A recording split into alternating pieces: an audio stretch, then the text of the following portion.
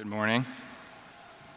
I'm not sure how many of you are aware of the scripture you just heard is probably the most world-altering passage in our Holy Scriptures, which seems like a weird thing to say. It's not a competition. I don't mean to set it up like that. And I know most people think, well, John 3:16 or, judge not lest ye be judged. These are things that are probably more in our cultural vernacular. But I have to tell you that this first chapter of Paul's letter to the church in Rome was a real game changer. And frequently throughout history, a lot of the big movements of Christian thought have Romans chapter 1 to thank for it. This is going to start forming the cornerstone of everything that Martin Luther didn't discover, but I guess in a way, when we want to tie us all together, remembered. Paul writing it in the first place is truly, it's a game changer. 221 years later in Aldersgate, England, another failed Church of England missionary by the name of John Wesley is going to hear this, and his heart is going to be strangely warmed. And that is going to change the way many of us in the West understand our faith. Actually, if you'll indulge me, show of hands, how many people here would speak of their faith as somewhat of a personal relationship with Jesus Christ? Oh, wow. How many of you would again, show of hands, how many of you would believe that God actually knows you by name? Good. How many believe that God is actually active daily in the events of the world, even though we don't always necessarily understand? But okay. How many of you are aware that most of what you know about God is wrong? Oh, okay. Way less hands. Good. Now you know how the Catholics felt when Martin Luther started doing what he did. No one wants to be told they're wrong in this area because it is incredibly important. It is incredibly personal.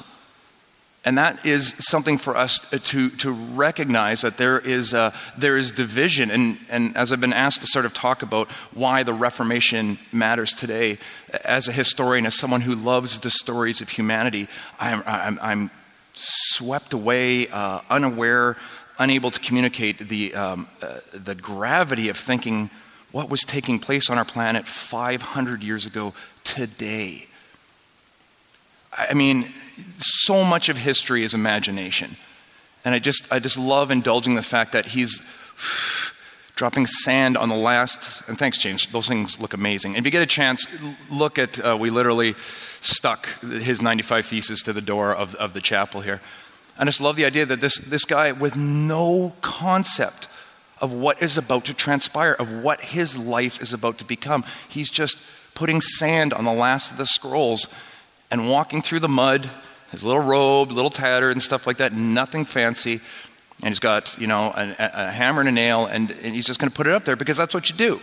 It's the Facebook wall of his era. Like, you're just putting up a little notice and saying, like, okay, anybody who wants to talk, or anybody who's interested and can't make it, write a letter, and we'll have this debate, because I think there's a couple things we might be getting wrong, or we at least need to question and ask. I mean, the most innocuous of academic debates triggered this. The poor guy. Any of us who are faculty in this room know. Can you imagine if you just, hey, what about this? And then that happened? Right? Like, bye tenure, bye career, bye. Oh, I'm sure glad I blew half my life studying this stuff. And I guess that provides a segue as good as any to sort of talk about, did I get it? No, it's killing anyway. It's a good segue to talk about maybe what it is that we do at Tyndale here, and what it is that is somewhat incumbent upon you. No, not incumbent upon you. Just maybe to be aware of. All the classes you're taking, undergrads, you at UC, you at the seminary, whatever classes you're taking, whatever contribution you make to this community, whatever contribution this community makes to your life, at the heart, and all the different motivations and all the different wonderful faculty that I get to call colleague, and increasingly more so friends, and the wonderful spirit that's in this place is we're giving you language We're giving you constructs and worldviews to help you understand and perpetuate and communicate this faith journey, this thing that you would call this personal relationship with Jesus Christ. We're giving you language and certain sets of skills to hopefully be part of a community, develop this, and I guess the goal being to communicate this to others who maybe aren't aware of the divinity, aren't aware of the message of Jesus, all these different motivations. And here's the caution. One of the best places to hide from God is in your faith. The church is a really good place to hide from God. It's great. It's part of the motivation of what Martin Luther did. And that's why this Romans chapter 1 is so important. And we're going to come back to it because it's an awkward English word. But why the Reformation matters today is because Martin Luther remembered something that is absolutely central. And we do forget and need to be reminded all the time. You've been enrighteous. Enrighteous. It's a very awkward word. And I'll come back and maybe give a better way of explaining it in a couple minutes. But that is why the Reformation matters. I mean, pause for a second. Look at this place. Like, just take a second and look around. Many of you have been in this chapel a lot of time. This is why I don't teach English. But look what humans can do. Right? Like, the intricate details. Look what we are capable of. There's a lot to be proud of. There's a lot to do. And as I get to know a few more of you and stuff like that, the stories of what it is, the things that you're building in your own life stagger me, move and inspire others. And as we get language and skill sets, it becomes really, really easy to explain why we do what we do. But I'm going to tell you this right now, and as we're listening to the song, and thank you for the Mighty Fortress is Our God, like that just hammered this home again, what Martin Luther is doing. You understand, and I hope you understand, that Martin Luther didn't get to where he was with his mind. He had an encounter. And all of our reformers, from Martin Luther to Zwingli to John Calvin, and this gets brushed past John Calvin too much, you think of their minds, you think of the systematizing, and somehow those of us in the West have inherited this need to properly communicate our faith. And the arrogance and the division that comes in is when the way we properly articulate our faith becomes the way to properly articulate your faith. And you're wrong. Shame on us. This has to be, and our only strength, like Martin Luther said, our only strength is the fact that Christ must win this. This faith thing has to be a mystical encounter. And here's the rub when you're in the West. These mystical encounters, these genuine face-to-faces, prosopon. For any of you studying Greek, just want to throw that in there. Keep with your Greek. If you let it goes forever. So if you're studying it, stick with it. These genuine face-to-face encounters come through crises. My prayer, and this will keep a lot of you out of my office, my prayer for you is that your life falls apart more than once. It has to. And I'm not kidding. We have deluded ourselves into thinking that if we do this, God will bless it. Or if we think this is the right way to think. And when all of that goes sideways, So my brothers and sisters in the faith that maybe have spun around the sun more times than some of the other ones here, you know of which I speak. Life, right? Brothers and sisters, it goes sideways on you. Amen? Oh, I don't want to hear anybody from the UC say that, unless you're over 40, because you don't know yet. That's not fair. That's diminishing, and I apologize, because some young people have some real struggles.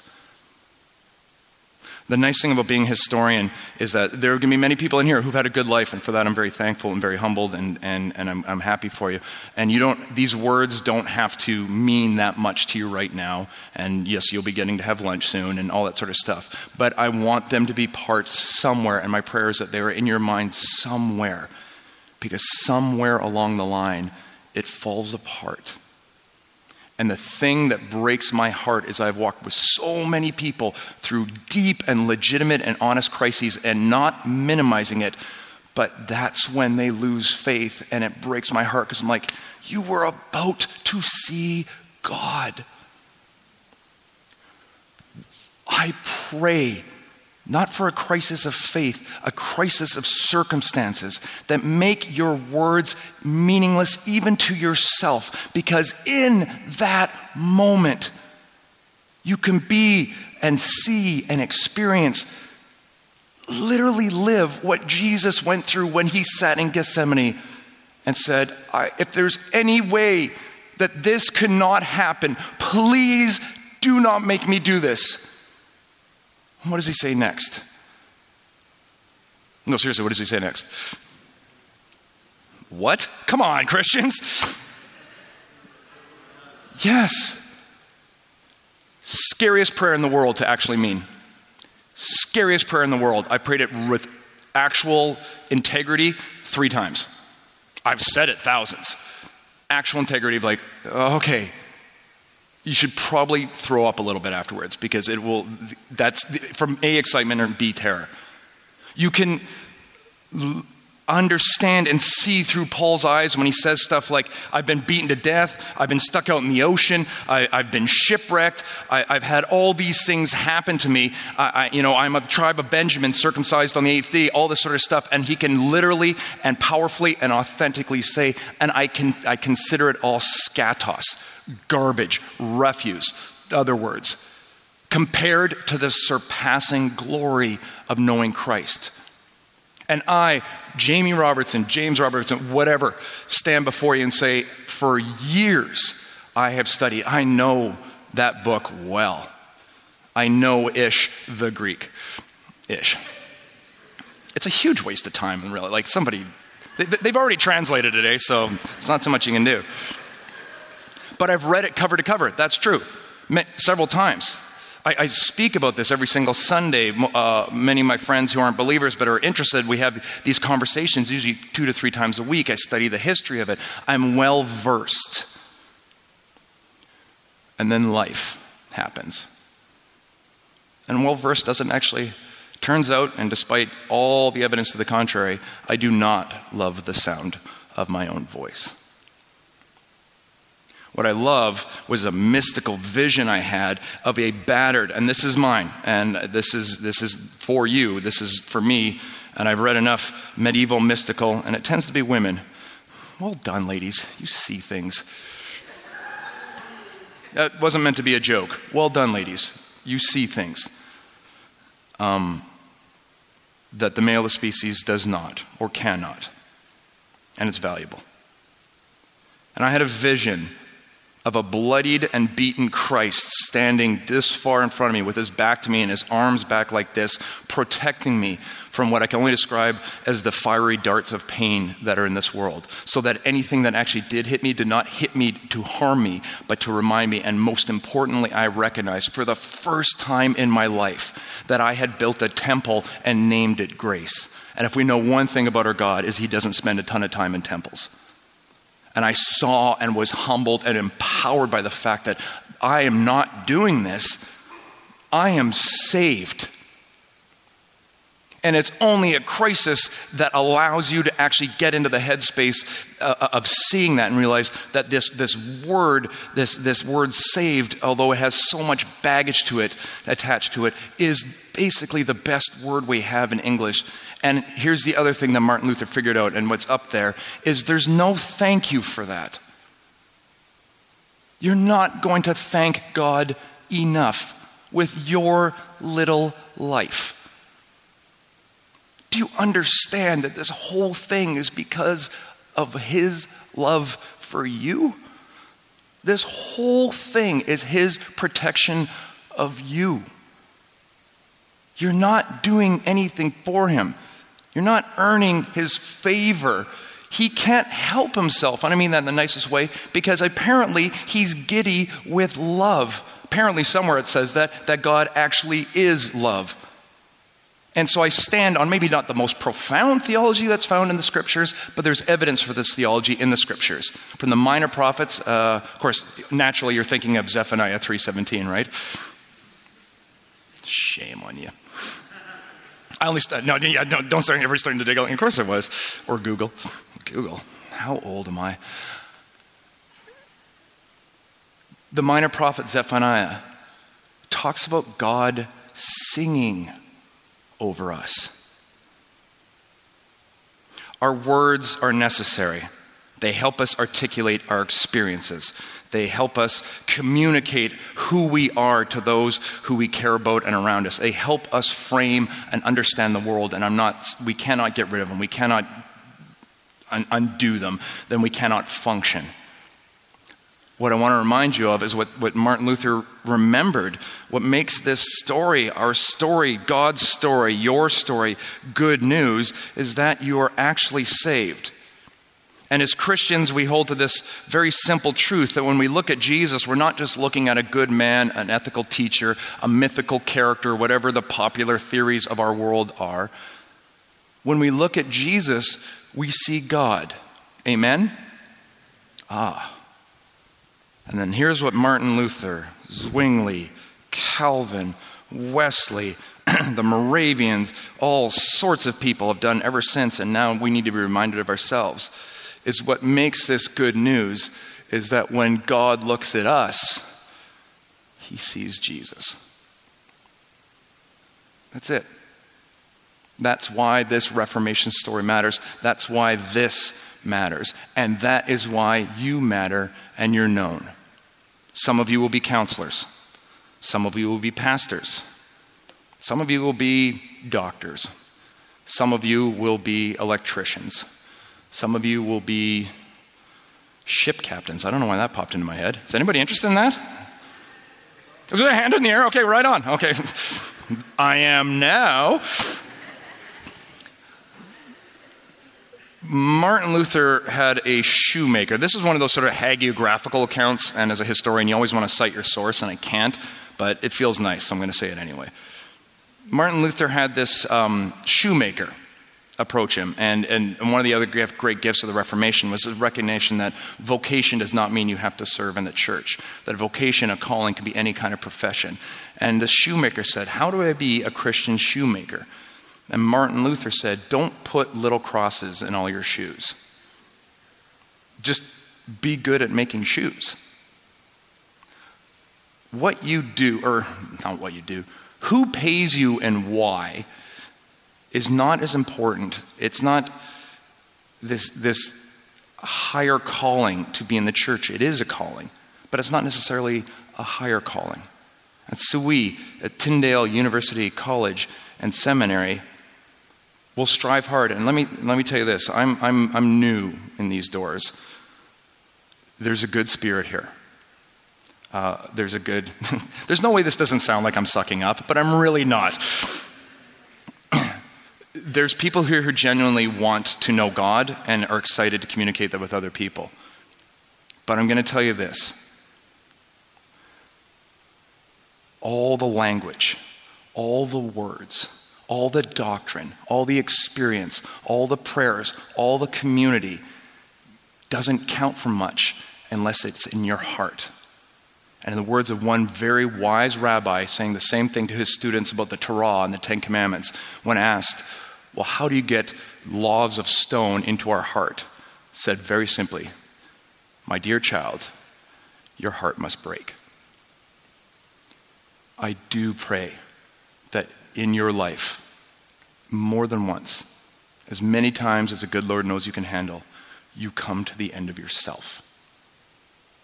Because when you know, and I mean know, I got nothing. Everything that happens is God. And that's so much better than anything you're going to learn in a class. Martin Luther, in his tattered little robe, walking through the mud with his little scroll and is written in Latin, just thinking like, well, this is going to be an interesting debate. You know, we'll see who writes in and stuff like that. Because he had some legitimate criticisms. He had some comments. Chief among being, if we can forgive people, we shouldn't charge them for that. That's a pretty good comment. Just goes, knocks on the door, and unfurls it. And the myth goes, and this is what I'll wrap up with, when he's finally called to account before the Holy Roman Emperor and everything like that, and they tell him to recant, and he says, here I stand, God help me, I can do no other. Whether or not he actually said that, probably not. It seems very poetic, but good for him, through chattering teeth, about to die. But it definitely forms the theme of his life. He was in a crisis of circumstance, and it bolstered his faith. And so that's why I titled this message, Smiling While Drowning. Because that is the real moment of God, that trapped in the ocean, probably going to die in the dark sea, you can't help but smile, because thank you, God, for my life. And when you meet God, the rest doesn't really matter. Okay, it's 12 o'clock. Everybody's hungry. I'm going to pray a benediction, and I'm going to go send you out there to eat and break bread together. God bless you, and thanks for the invitation. Let's close off.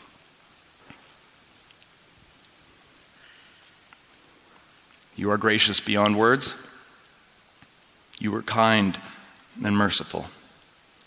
I thank you for so many of your children that have spoken and done so many kindnesses to us, that have shaped this world, that have a desire to follow in your footsteps. But through it all, thank you that this is your story, because we can't help but mess it up.